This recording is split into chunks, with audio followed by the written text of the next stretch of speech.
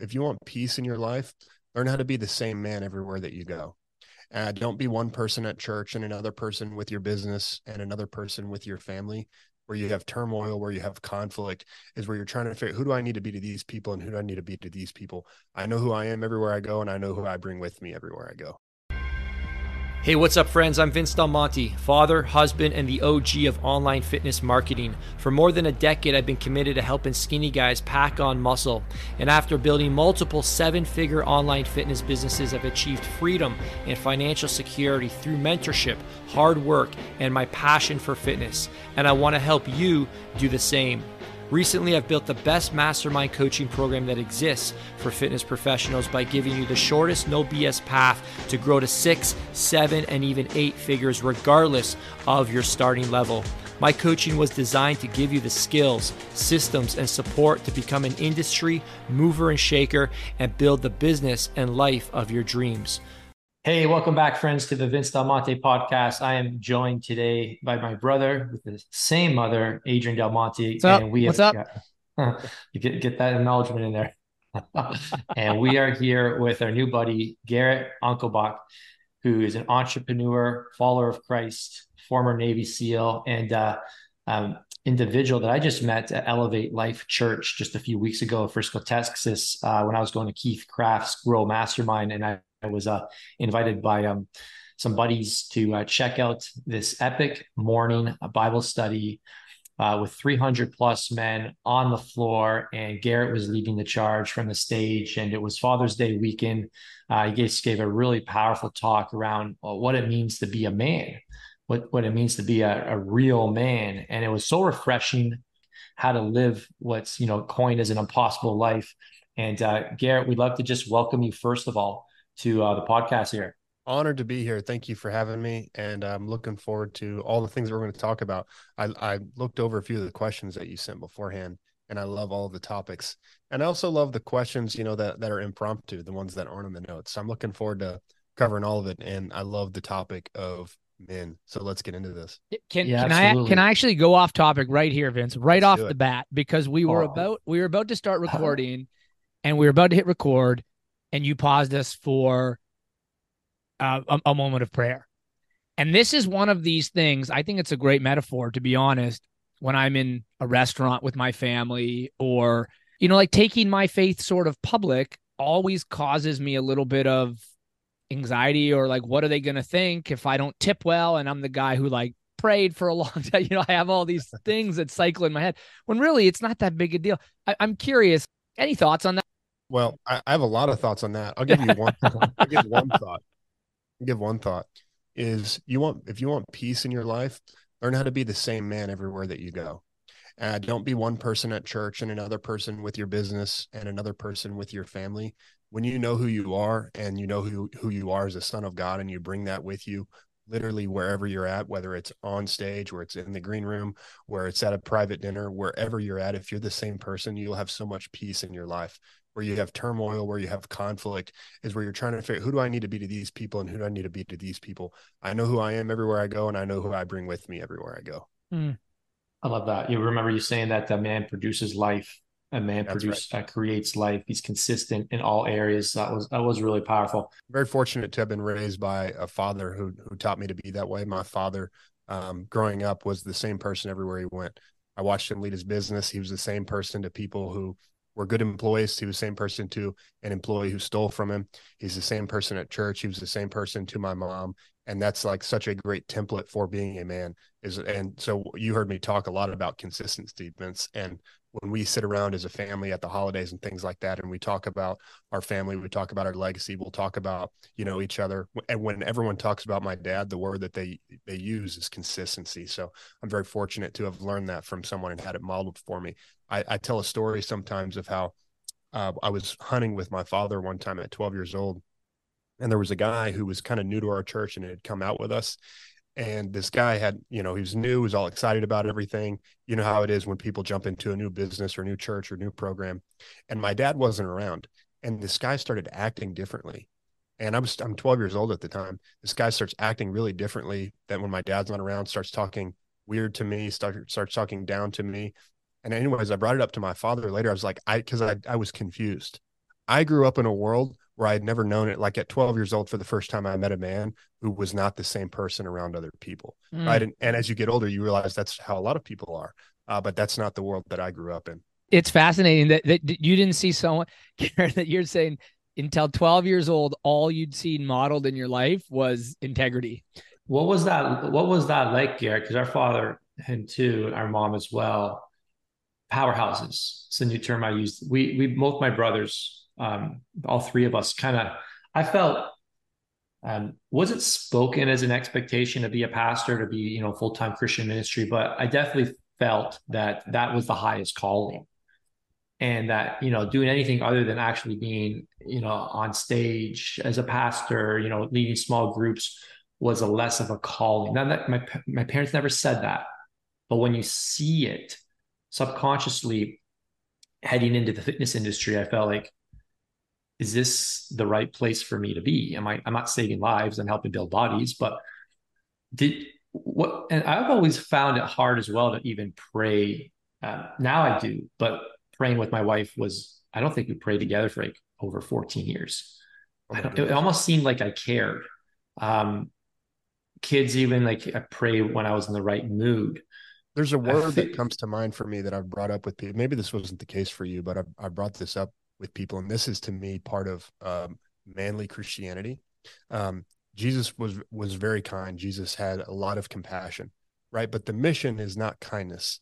And it's funny to me. And so these are some things that I've learned from the SEAL teams, of really learning how to understand and focus on what is the actual mission, not like what are some of these other, for example, like people running an event, right? The mission of the event is to make sure people learn the content, that they have a good time, that they're engaged, that they build all of those things. But people will build an itinerary for an event, and they think that the mission is to conduct the itinerary, right? And so you can get wrapped up in things that take you down a road that's not really what you had initially intended to do.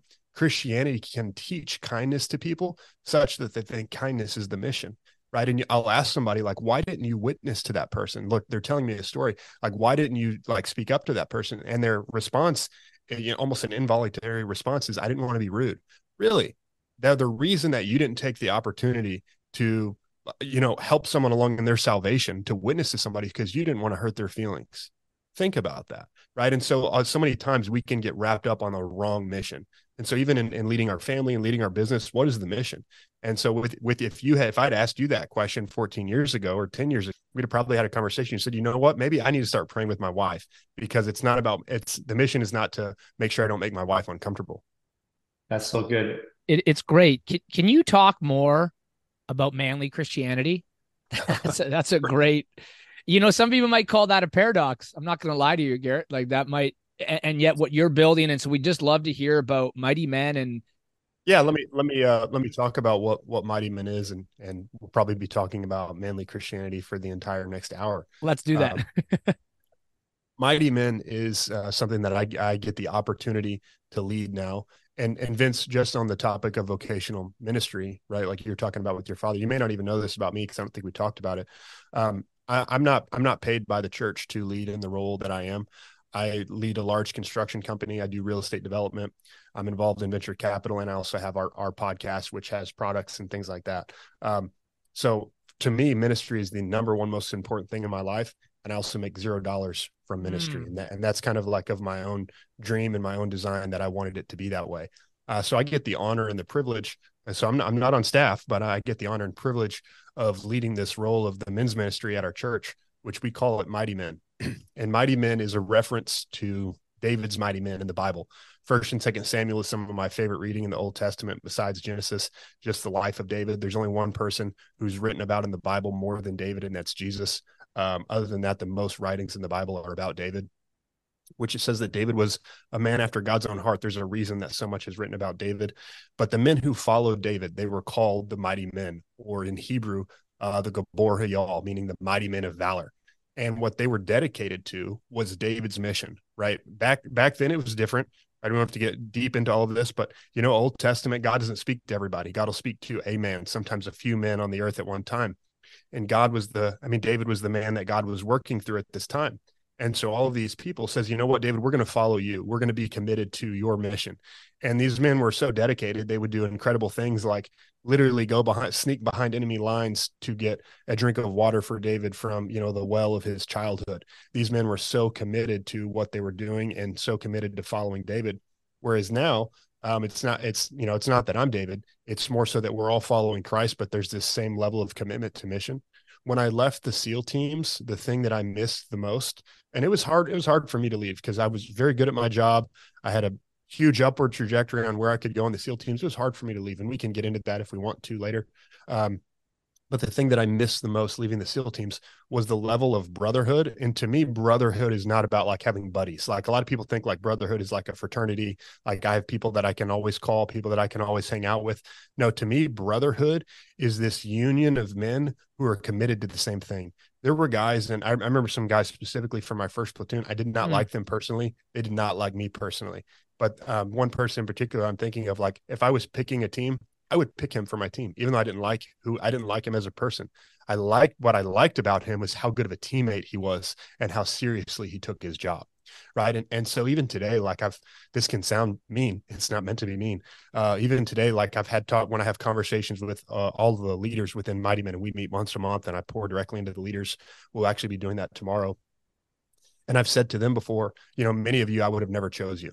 And I mean that like in a personal sense. I wouldn't have chose you as like for my team because of who you are as a person, but I choose you because you choose this mission. Right. And that's so important to me. And so what Mighty Men is it's a bunch of, it's nothing crazy, even though I've been called crazy my entire life. Like literally since I was about 9 years old, people would just tell me I'm crazy. So I'm used to that word. But what we're doing at Mighty Men isn't really crazy. It's Matthew's 28 discipleship. Go into all the world, baptize people in the name of the Father, the Son, and the Holy Spirit. Teach them to obey every command that I've given you. Teach them to be disciples, which means to be a student of Christ. That's all that Mighty Men is about, is helping men become students of Christ. But the element of Mighty Men, right, and I won't go deep into it. There's a time when Jesus actually references his disciples to the Pharisees and calls them, makes an analogy that they're like mighty men in their level of commitment to Jesus's mission. But all that we're trying to do with Mighty Men at Elevate Life Church is we're trying to do discipleship, right? And discipleship has become like a lost art in the church, which is to directly pour into other people. And this can't happen. Discipleship is not at scale, right? It scales through one disciple to another person. Garrett cannot disciple 100 men. You can't do that, right? Like Jesus he had the 70, he had the 12, and he had 3 that he poured into deeply, right? And so what I know is I'm pouring into these guys who are the leaders of Mighty Men, having the expectation, and some of these guys have been with me since we first started. I'm pouring into them with the expectation that what I'm doing with you, you'll do with other people. And that's what grows and that's what scales. It's not about just you can get 1,000 guys, you can spend the money and get 1,000 guys to show up to a men's conference, right? Do the right things, promote it well enough, bring it, skydive some people in and have a great concert. You can get 1,000 people to show up. But discipleship and what the church is supposed to be focused on is about transformation, to really see men become who God's called them to be. So I'll pause there to see if you guys want to take this in another direction, but that's just me getting into a little bit of what Mighty Men is supposed to be about. Oh, as you were talking, one of my favorite books is about Jonathan. It's by Erwin McManus, right? It was called Seizing Your Divine Moment. They've re-released it, but it's this story of Jonathan saying to his armor bearer, "Hey, let's go pick a fight. Perhaps the Lord will act on our behalf." It's one of my favorite stories. And so when you're talking messages on that, have you really? Oh, I love that mindset of where he's bought in and he says, perhaps the Lord is with us. It's amazing. but what I love, and I'd love to stay on mentorship for a second, David's Mighty Men, like that story is about Jonathan acting of his own accord. David's nowhere to be seen, but because of his proximity, I would argue, to David, he's now calling the armor bearer out of his own. I think they're sitting under a tree, like the armor bearer is sitting. He's comfortable with Saul and all the other guys. They don't want to move. And then Jonathan is saying, "Yo, let's go." And I have to think it's because he saw David, killed Goliath, or all the other great things that David has done. So I love this model of discipleship. Can I ask this next question? You said, we're trying in the ministry to create men to be all that they're called to be. What are men called to be? I would love to just poke that a little bit. So many people are asking the question, not just Christians, but all people, but let's just talk about Christian people. They're asking, what is my purpose? What am I supposed to do with my life? I had a moment in my life for one, I want to always make sure I mention this anytime I get to talk to at least one person that I don't know. And so thank you to those of you who are listening, because I'm getting to speak to somebody that I don't know. And I would love to get to meet you and get to know you. There's something that was given to me in my life. I call it the infinite potential unlock, something that's released me to become everything that God's created me to be. Since I was very young, my parents and Pastor Keith would speak into my life, and they'd say, God has a plan for your life. Since I was 5 years old, my parents would say, God has a plan for your life. That doesn't mean anything to a 5-year-old. It does not mean anything to a 5-year-old. It was thank you. It means the same thing as here's a popsicle, right? I have a child who's almost 3, so I have a little bit of reference. I would hear that all the time. I heard it when I was 7. I heard it when I was 10, heard it when I was 15. When I was 20 years old, on my first mission in the SEAL teams, I was reminded of this, of how God has a plan for my life.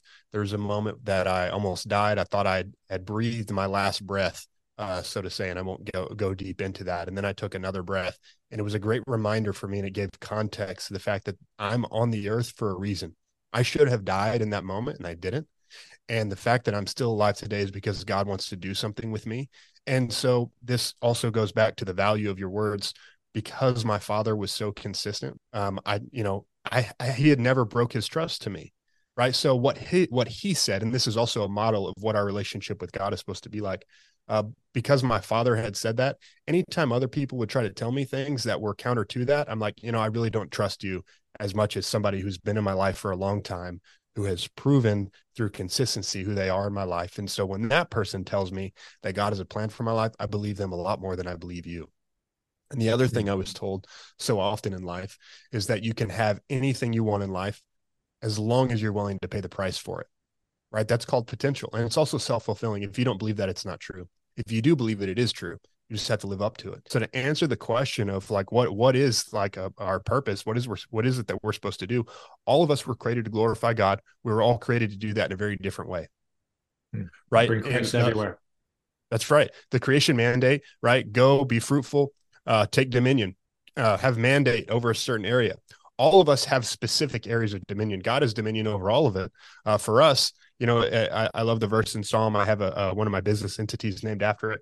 Love the verse in Psalms about how God owns the cattle on 1,000 hills, right? God owns it all. We get to own one hill. God has given you, Vince, a very specific area of dominion, right? That you walk in today in men's fitness. And I've even read some of your content where you talked about when you tried to get into fat loss, like that didn't work for you, right? You have a specific area of dominion, and God has given all of us unique abilities. God's given us a specific area of dominion where we get to go and glorify God in that space and in that way. And so for me, ministry is just like the role that I get to play in ministry today is such a great blessing, but I do ministry in every area of my life, not just on Saturday mornings. I'd love to dig into pride a little bit more because, about me, we live in the social media culture that, the stuff that gets the most views, attention is the public accolades, the achievement, the accomplishments. Pride is about me. And I talked about these 4 things that essentially the 4 things that ruins every man: fame, fortune, power, and pleasure. Now, I, by no stretch of the imagination, have a grasp on all these things, but I would love to hear you just speak to how you manage these temptations, these very real things that are available to us. They are temptations. They are of the flesh. They feel good. Maybe struggles you've had in any of those departments. Sure. But I really see the world's preaching this message of your ambitions, your dreams, your goals, 10x it, 100x it, go after. And if you're not, you're settling, you're lazy, you're compromising. And it's coming from people who've accomplished a lot, but we know that they're not looking to glorify God. They're looking to glorify them. They're not looking to honor God, and they're not bad people. But let's just kind of chat about without sounding like what's lacking there. I hear you. So just on success for a moment, just talking about people who are successful and who honor God and people who don't. Well, God made a world of order right? God made the world a certain way. Even when you read the story of Genesis, God created and then he ordered, right? He made light and then he separated the light from the day. We would go on and on about order. And because we live in a world of order, like we live in a principled world where things happen a certain way, right? Like gravity works a certain way. Planting a seed, like agriculture, works a certain way. You put a seed in the ground, you put dirt over it in the right season, it germinates because of the right temperature. You water it correctly and it'll grow, right? That's a world of order. We don't live in a world of chaos where you could like plant all the seeds, do everything the right way, and nothing happens, right? We live in a world of order. So there's people that are successful today who hate God, right? Want nothing to do with God, but they understand how God made. They don't think that God made the world, but they understand the world that he made. Right? There are success principles. If you do the right things, you will get the right reward. Right. But then why? So a lot of people think like, oh, I just want to be successful. Right. And they don't want God as a part of their life. Well, you can have success, right, in the world's definition, which is to accumulate money, to accumulate power. But you'll come to this place in your life and people find it in different ways. And you find people, and I won't use anybody's names, who become very successful because of this drive within them, because of this God-shaped hole that they cannot fill.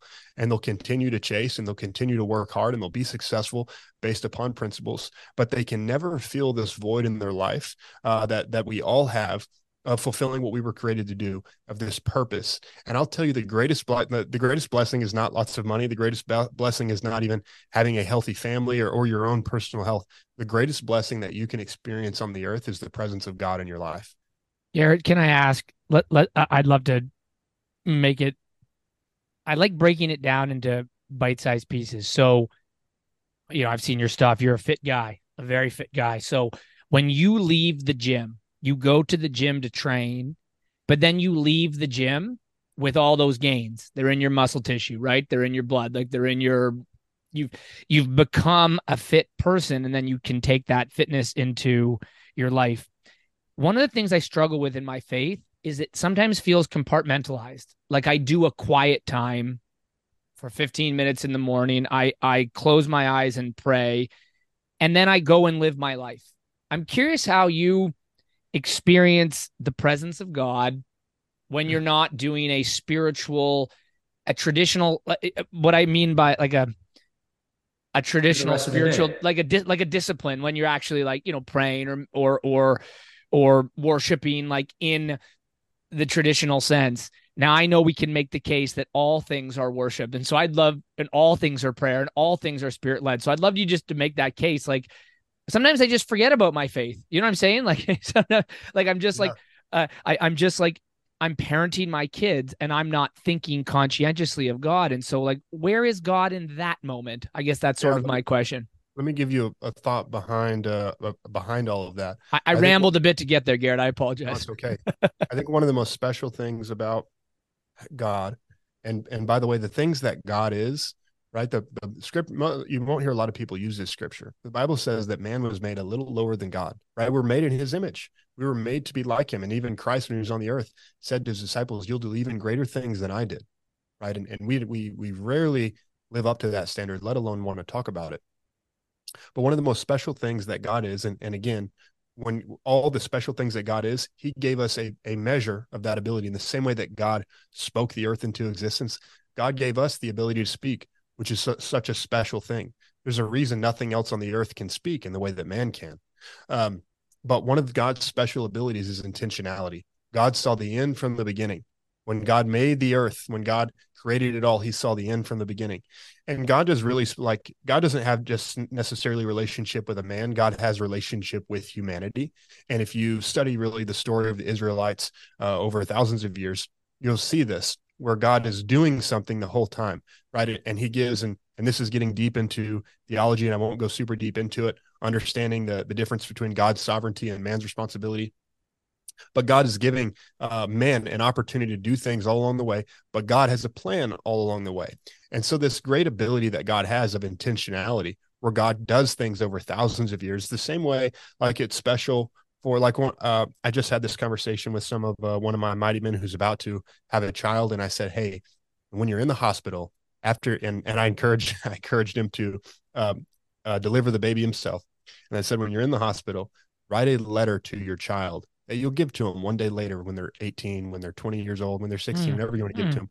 Write a letter on the day that they're born right? Reminding them how much you love them. Because I've experienced that in my own life where my parents said things, planted seeds, all of that, right? So I make all of those points and references to tell you the power of intentionality, where you'll begin with the end in mind.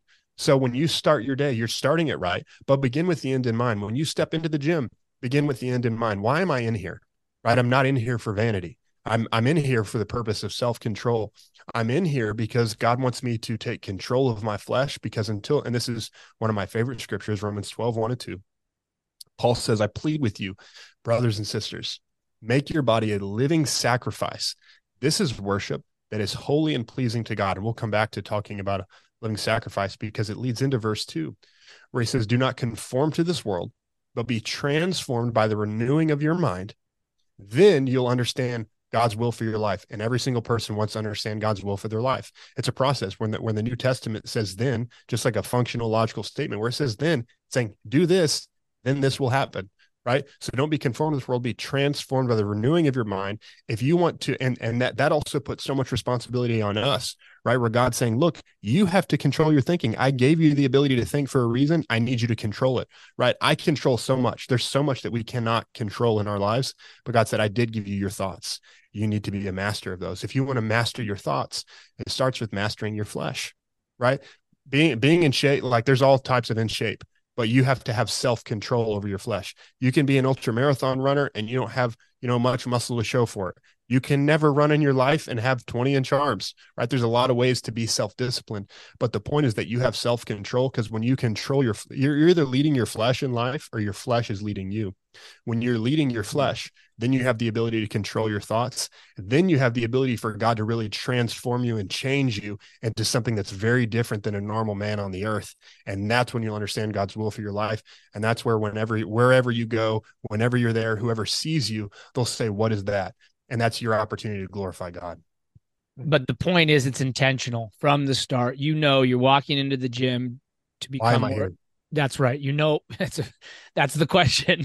Why am I here in the gym? Why am I here? Why do I have 3 sons? Why do I have a job? Why am I right? To be thinking about that is what guides you in the steps of the Spirit. If you've ever read Viktor Frankl's book, Man's Search for Meaning. Oh, it's a classic. And if you haven't, I encourage you to do it. But he talks about in that book that life is asking you that question. Why are you here? Yeah, right? So much of life is people asking life, like, why am I here? What am I supposed to do with life? And it's really the other way around. Why are you here?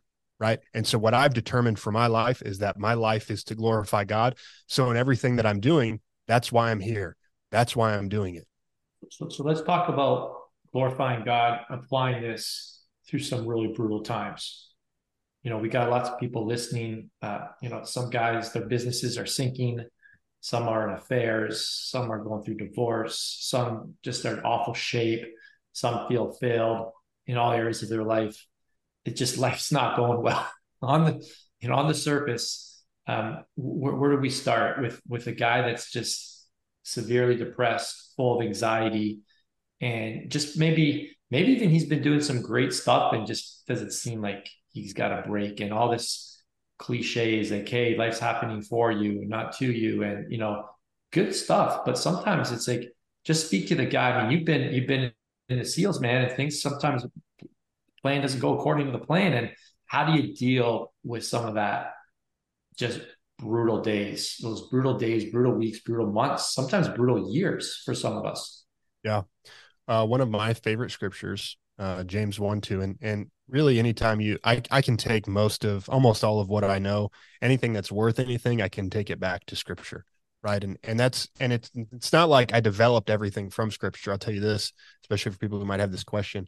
Like some things there's things I learned in the SEAL teams that also, as I matured spiritually, I really understood where that came from. Right. Like I'm very fortunate in that, again, the family that I grew up into, I wasn't born, like, it's very hard. You know this, Vince, try to help someone start a business. Like, that's helping someone start a brand new business and grow it and do it right is a lot easier than helping a guy who has totally sidelined his business and jacked it up, and he's been up and he's been down and he's been up and he's down again, and trying to get him back to healthy is a lot harder than helping someone be healthy from the start.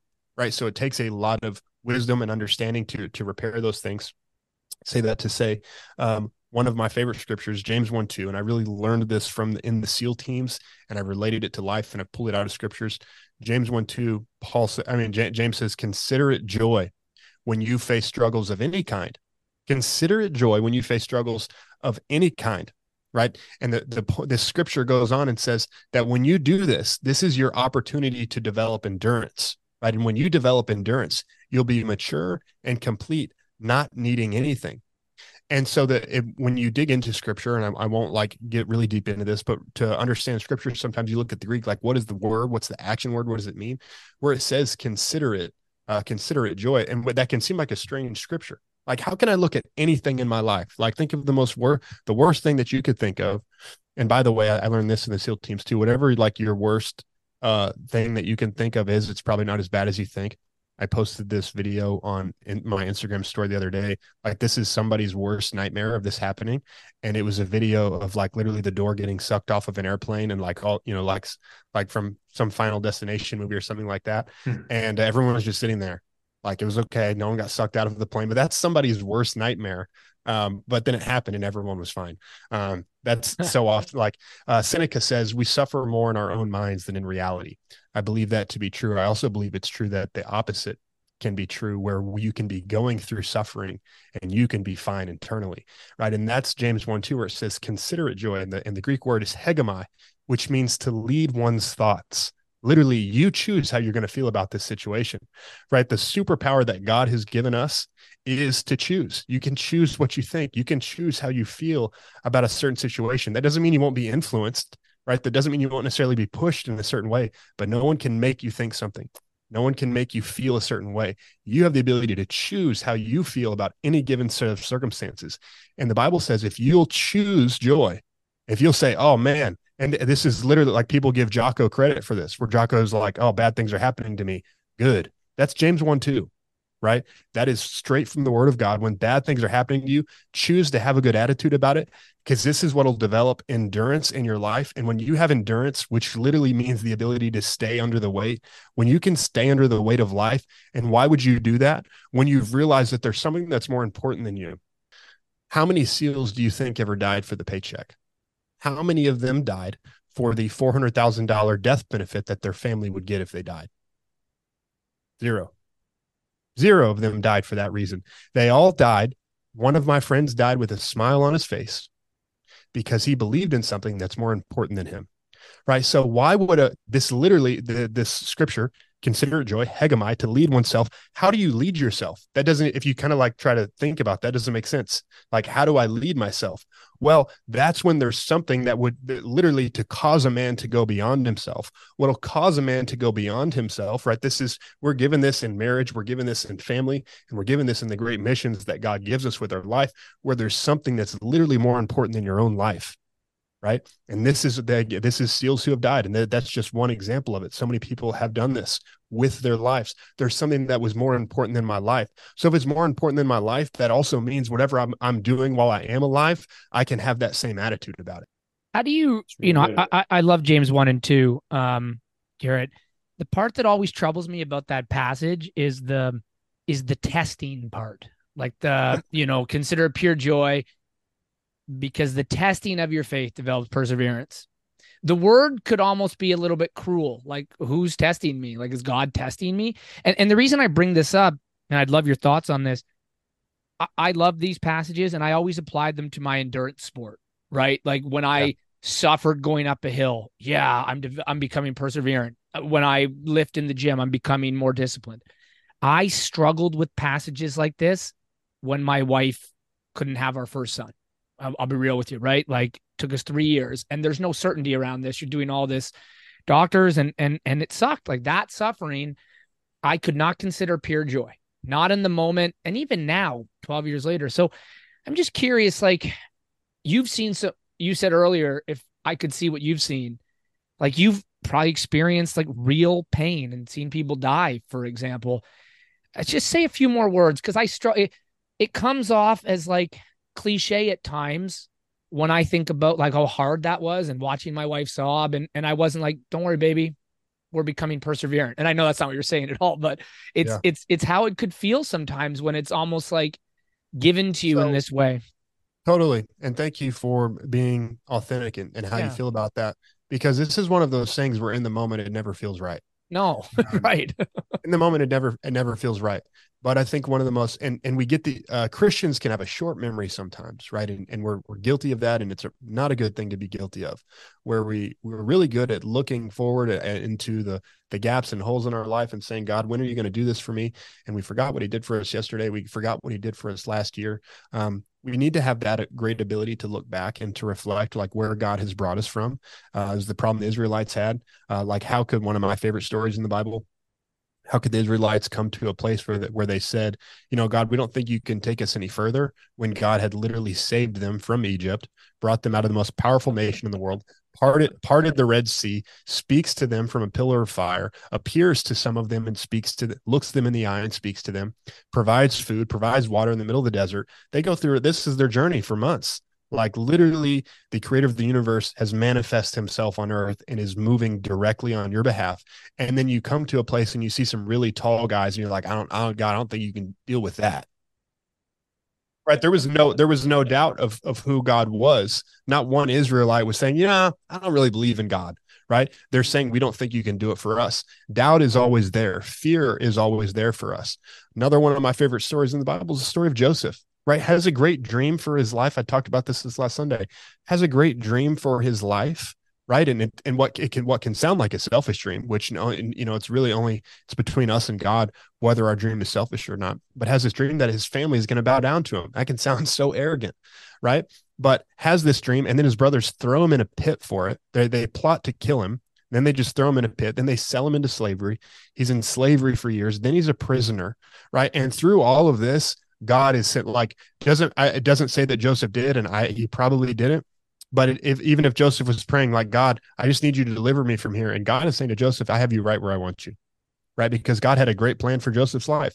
God moved directly in a few people's life, Joseph, one of them, because he says, you are the one, Joseph, you have to go through this great struggle. Right. Like, this isn't fair. You did nothing wrong. You're your father's favorite son, and your brothers plotted to murder you. They threw you into slavery. And then even slavery went wrong for you. And now you're in prison, slated to be executed. I have you right where I want you. All of this is for a purpose, because I'm going to move you into this place that you could have never done on your own, that you could have never have imagined, where you'll be the second most powerful person in the world. And what you're going to do is save my people, save all of the Israelites from death by starvation.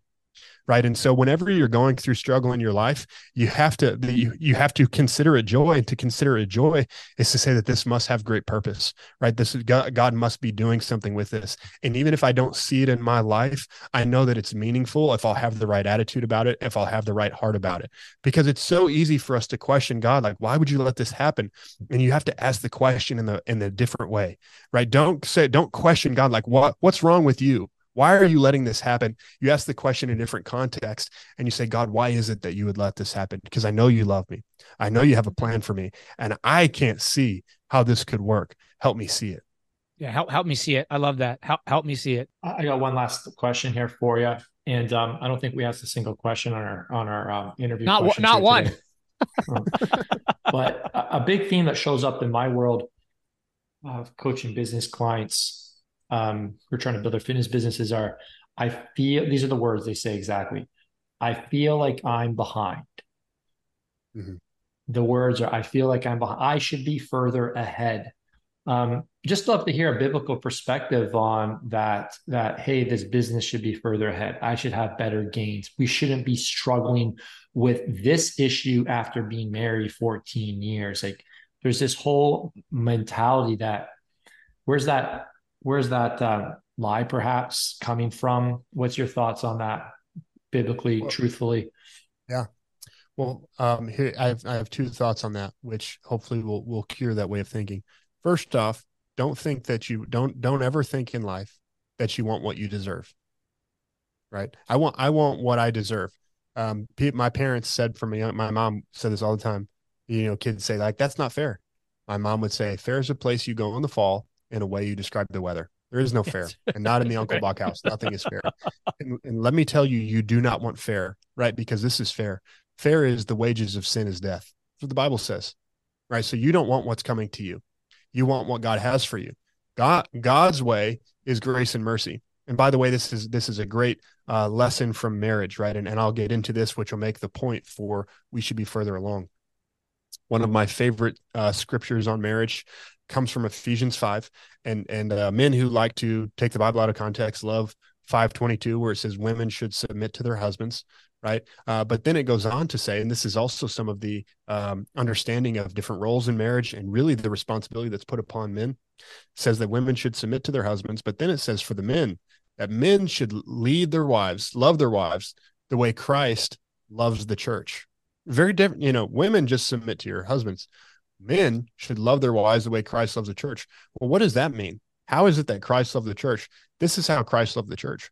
You look at the story of what God's been doing with the church ever since he created it.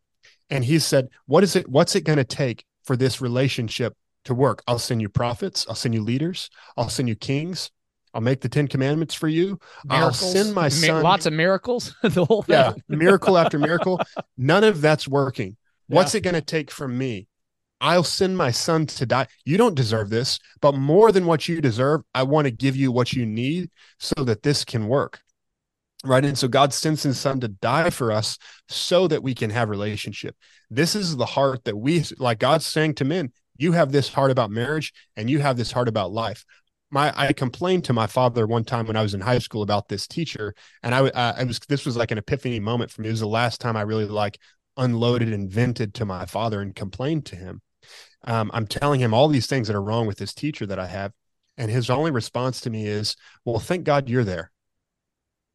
He says, well, obviously, you know what's wrong. You know what needs to happen. So that's why God's put you in that situation, right? So that you can fix it, so that you can cure it. He doesn't know what you know, right? So first off, we don't want what we deserve. We don't want fair in our lives. Here's what we do get. God, my favorite understanding of the Bible, my favorite parable in the Bible, and really gives me great encouragement for life is the parable of stewardship, parable of the talents, where Jesus says, and every time Jesus tells a story, he says, the kingdom of heaven is like this. This is also wisdom, by the way, right? Jesus is saying, if you can understand this really simple story, because I know you guys aren't that bright, if you can understand this simple story, you'll understand how everything else works, right? He says, the kingdom of heaven is like this. A master goes away on a long journey, and he says he calls his servants forward, and he says, I'm going to give you some money, do well with it while I'm gone. I'm going to ask you to make an account when I return. Gives 5 years worth of wages to one person, 2 years worth of wages to another, 1 year's worth of wages to another, comes back, gets an account from them. The guy with the 5 did very well, says, well done, good and faithful servant. I'm going to give you more. I'm going to give you even more than this now because you did so well with this. Same with the person who had 2 years worth of wages, but the person who had 1 year's worth of wages, he says to the master, he says, I was afraid. I knew you to be a hard man, so I went and hid your money in the ground. Here, take what's yours, right? And he says, I cast you out, wicked and lazy servant. Then Jesus says, those who are faithful with little will become rulers over much. I think it's interesting that in that context, Jesus is calling little 5 years' wages for whoever you are, whether you make $50,000 a year, or you make $5 million a year, whatever 5 years' wages is for you, to God, that's small. And he says, if you'll be faithful with what is little, the little that I give you, I will make you a ruler over much. This is a truth. This is the way the world works, right? So when I'm like frustrated, I'm like, man, like why am I not making more money? Are things not going better? Why this? Why that? You know what I say? It's the same heart that we're supposed to have about marriage, and it's the heart that I have about my business. Man, I must not be doing everything that I'm supposed to be doing, because God says when I'm faithful over little, I'm going to become ruler over much. Right. So God has a plan for my life, and there's a lot of room for forgiveness when I make mistakes. That doesn't mean there's not consequences on the earth, but don't have this feeling in your life. You're like, man, I'm just behind. You are where you are. And what are you going to do with the opportunities that have been given to you? Maybe, I don't know if you've looked around in the world today, but everyone doesn't get the same opportunities. Right. But what are you doing with the opportunities that have been given to you? I used to joke with one of my best friends, my pastor's son. When we were little, we would joke about this one scripture that talks about all of us being parts of the body of Christ. And he would, when I was young, I thought I was going to be a leader one day. And he'd say, well, what if you're a foot? And I was like, well, I'm not a foot, so it doesn't matter. And we would go back and forth. I'm like, that scripture doesn't apply to me. I'm not a foot. I'm not going to be a foot. He'd say, well, what if you are? And really the thought process, really the right thought process to have is, if you are a foot, like this is my thought. If I'm a foot, I'm going to be Usain Bolt's foot. That's it. If I'm a hand, I'm going to be a surgeon's hand. Whatever part God has given you to play it greatly, right? No one can be better at being you than you. So wherever you're at in life, do well with what has been given to you, and God will give you more. This is a truth that you can build your life upon. So stop beating yourself up. Stop looking backwards. Stop saying like, man, when am I going to when am I going to get what I want out of life? What you want in life is there when you're ready to grow into it, and God has given us all this ability to grow infinitely. Yeah, I like how Morpheus says it, and I know we've been dancing around the Matrix a bit, but I think he says something, Neil, like what you can't explain, but you feel it. I just remember this scene, and he's like, you've known it your whole life, like it's in you, it's there, it's there. And I love how you've just, called us to unleashing that sort of thing. Just unleash what's already there on the world. It's just such a blessing, this conversation. Yeah. Let me tell you what I have one fear in life, and really we should and I would just say like a concern or a caution, because I'm not afraid of anything. And I mean that sincerely. Like Oswald Chambers says, when you fear God, you'll fear nothing else. And I could go into that, but really my only concern in life is just like in that parable, the parable of the steward. What you want to hear in life is, well done, good and faithful servant. Right. That's what I want to desperately hear at the end of my life. I want to do well with what's been given to me. And I've been given a lot. Right. One of my life scriptures is Luke 12:48, to whom much is given, much is required. Right. Like I wasn't born into a trust fund, but I consider myself incredibly privileged to have grown up around leadership people, have grown up around people who love God, to have gotten the opportunity to serve in the SEAL teams. God has given me so much, and I have to make a return on that. And my concern what is a weight on my life, which makes me stronger, what is a weight on my life, is that I could get to the end of my life. And there's two things that scripture says we can hear when we die, right? You can hear, well done, good and faithful servant, or like Jesus says that many will come to me on that day, and I'll say to them, turn away from me, I never knew you. Those are the two things that we know we can hear based on scripture when we die. There's another thing. I don't know if I could hear this, but it's a concern that I would go to heaven and I would meet God and say, I'm so glad you're here, but I expected more. Ooh. That's a weight on my life that I carry every single day. Am I doing everything that I can do with what's been given to me? Because I know I'm going to meet God when I die. I know I'm going to be in heaven, but my concern is that I would get there and that somehow I've disappointed my Father, that I haven't done what he put me on the earth to do. It's powerful. I don't think we can go over it. Yeah. I guess that's the impossible life right there. Is that the impossible life? That is what the impossible life is about. Okay. Well, I didn't need to ask that question. So Garrett, can I ask then what makes it possible? Grace? Absolutely. Yeah. Absolutely. God has given. Yeah.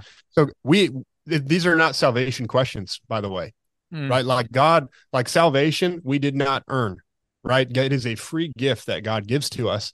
But then he turns around, and Paul talks about this all the time, turns around and gives it back to us and says, I paid the ultimate price, but here's what it's going to cost you. Right? Jesus says, I paid the price. I paid a price you couldn't pay, but now what's going to cost you is I want you to make your whole life about me, right? Because this is really the life that I want for you. I want you to give up your old way of doing things. I want you to give up a life that's about you and live your life based upon me. The Impossible Life, it's the podcast that I get to do with one of my best friends, Nick Surface. And what we're trying to encourage people to do is how to think like God, how to live like God, how to live the way God intended us to live, and ultimately realize their full potential in life. Because I think that's like my Pastor Keith says it this way. This is not theology. It's just really the way that we all choose to live, is that the greatest sin is not living up to your full God-given potential. That's actually what sin is, archery term, right? Missing the mark. To miss the mark, right? Yeah, well, that's great, Garrett. That was amazing, man. I got goosebumps a few times while you were sharing a good word, and love to direct people back to where they can get more encouragement from you. Where do you hang out on social media? Yeah, you can find me on Instagram. I post occasionally stuff from my family, and then I post videos from Mighty Men. I post videos from our podcast, and then you can find us, at our podcast, The Impossible Life, anywhere that you listen to podcasts. And you can also find us on our website, theimpossible.life. And if I want to come to a Mighty Men, if anybody's in your area, where can they come? Yes, if you live within a couple hours of the Dallas area, And I say that jokingly, but also seriously, because we do have plenty of guys that drive from like an hour and a half out.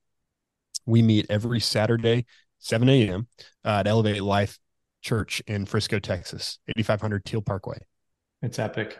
It's really powerful. And the small group after was great. Met some great guys there. Guys really opened up, got vulnerable. It was pretty awesome. Thank you for leading, man. Thank you for being a great warrior for Christ. And honored to play my part. Yes, absolutely. And you have an urgency. Time is ticking. And I think that's a big thing that I felt today too. So, all right, guys, that was awesome. Guys, go share this on social media. Tag Garrett, tag Men of Bedrock, tag me, and let us post this. Let's get more guys listening to this good word, getting encouraged by truth. And we'll talk to you all soon. Level up or level off.